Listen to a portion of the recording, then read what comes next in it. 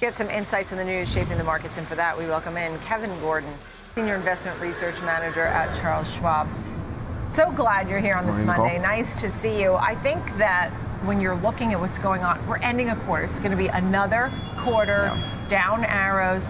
But it's just, you mentioned that there's a lot of mea culpas going on. Explain how, I don't think anybody anticipated a lot of the moves that are happening. Yeah, well, specifically within the equity market, it's the idea that we weren't going to retest the June lows, and now that we're pushing closer, it's obviously a little bit easier to make a call. We don't do those calls, so we've sort of stayed out of that camp. But, we're not surprised by it, and I would say that because when you look at other metrics, whether it's financial conditions or certain sectors within the S&P that are more cyclically oriented, that had already broken through their June lows, it's pretty clear that we can get to that point.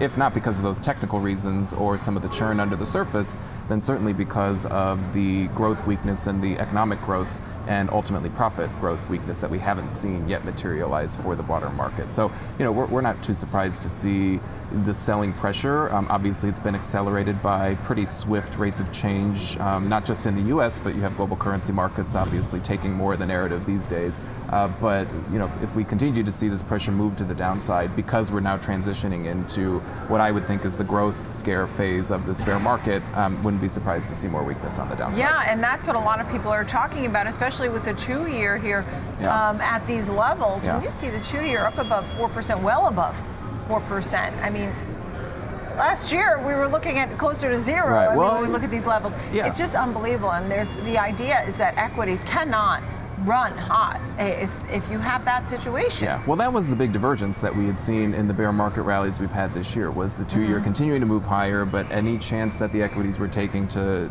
have sort of a lift or a really strong rally like we saw from mid-June to mid-August, that was not met with any rolling over in the 2-year. And the strength last week, I don't think too much of a surprise given, the Fed and their maybe upped expectation of where the terminal rate's ultimately going to end up, and the fact that we could probably get more significant, I don't know if it's 75 or 50, but rate hikes in the near future for the rest of this year. So it's baking all of that in. And again, rate of change across the world last year probably didn't help with all of that and accelerating all the pressure. Right, and we have some big economic news this week, right? We'll have GDP, we'll have sentiment. We'll still have some earnings. You'll have Fed speak. What are you looking for when it comes? Because we're really approaching the end of the quarter, and that's a big deal. It's another quarter of disappointment for folks. Yeah, well, today, even the big news, I would say, from the Dallas Fed and their regional PMI missed expectations. Expectation was for -9. We dipped down to -17. Kind of the mix that you don't want to see, with weakness in new orders, a rolling over again in the work week, and then even prices paid ticking up just a little bit. So it's just 1 month, a snapshot in time. But the overall image that we're getting when you combine the 5 regional Fed indices that we've been looking at is further downside and further weakness for something like the ISM, which captures broad national activity at the manufacturing level. And taking it a step further, the new orders component specifically within ISM is one of the components of the leading economic index that is one of the key indicators for the trajectory of the economy. So if that continues to roll like we've seen, you probably don't get as much of a lift in the near term for growth, and that just keeps more weight on asset prices. So and that's the rub. It's interesting how we get mixed data. I guess we have always gotten mixed data, just like we get Fed speak.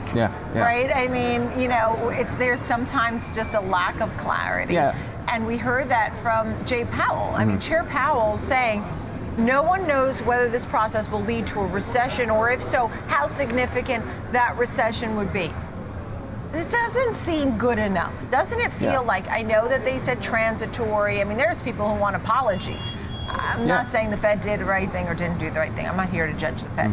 But I wish there was a little more clarity. Yeah, oh, for sure. And I think, in a leading sense, a lot of the leading indicators, at least for inflation that we look at, have softened materially. So if you look at shipping rates or freight rates, anything that was contributing, at least to the supply side problem, that has started to roll over. But, the Fed isn't laser focused on that. They're focused on things like CPI and like the rental components within CPI or PCE. And you could argue at this stage of the game and with how fast this cycle is moving, those have become lagging indicators. So I think from the side of the the dovish camp, sort of arguing that the Fed is going a little bit too fast right now and hiking actively into a slowdown, risking quote breaking something. That's become kind of the phrase of the year, I would think. But that is the risk, is that they've already gone enough to break something, but now they're going to continue to go because they're following coincident to lagging indicators, which are still showing hot inflation, but not following leading indicators. But the one caveat with the leading part is something like initial jobless claims have come back down, retraced about half of their spike that we saw from April. So that's at least signaling that there's still some demand on the firm's side, on the company's side, that labor is still pretty hot. So I think that something like that they surely wouldn't want to see, and you don't want to see that feed into a really strong payroll print for the rest of the year. So something to keep an eye on. I know the Fed's trying to slow down jobs, slow down everything in order to tame inflation. I wish there was another way. I mean, I hate to see the job market, which is relatively tight now. You still have 2 openings for every person roughly looking for a job.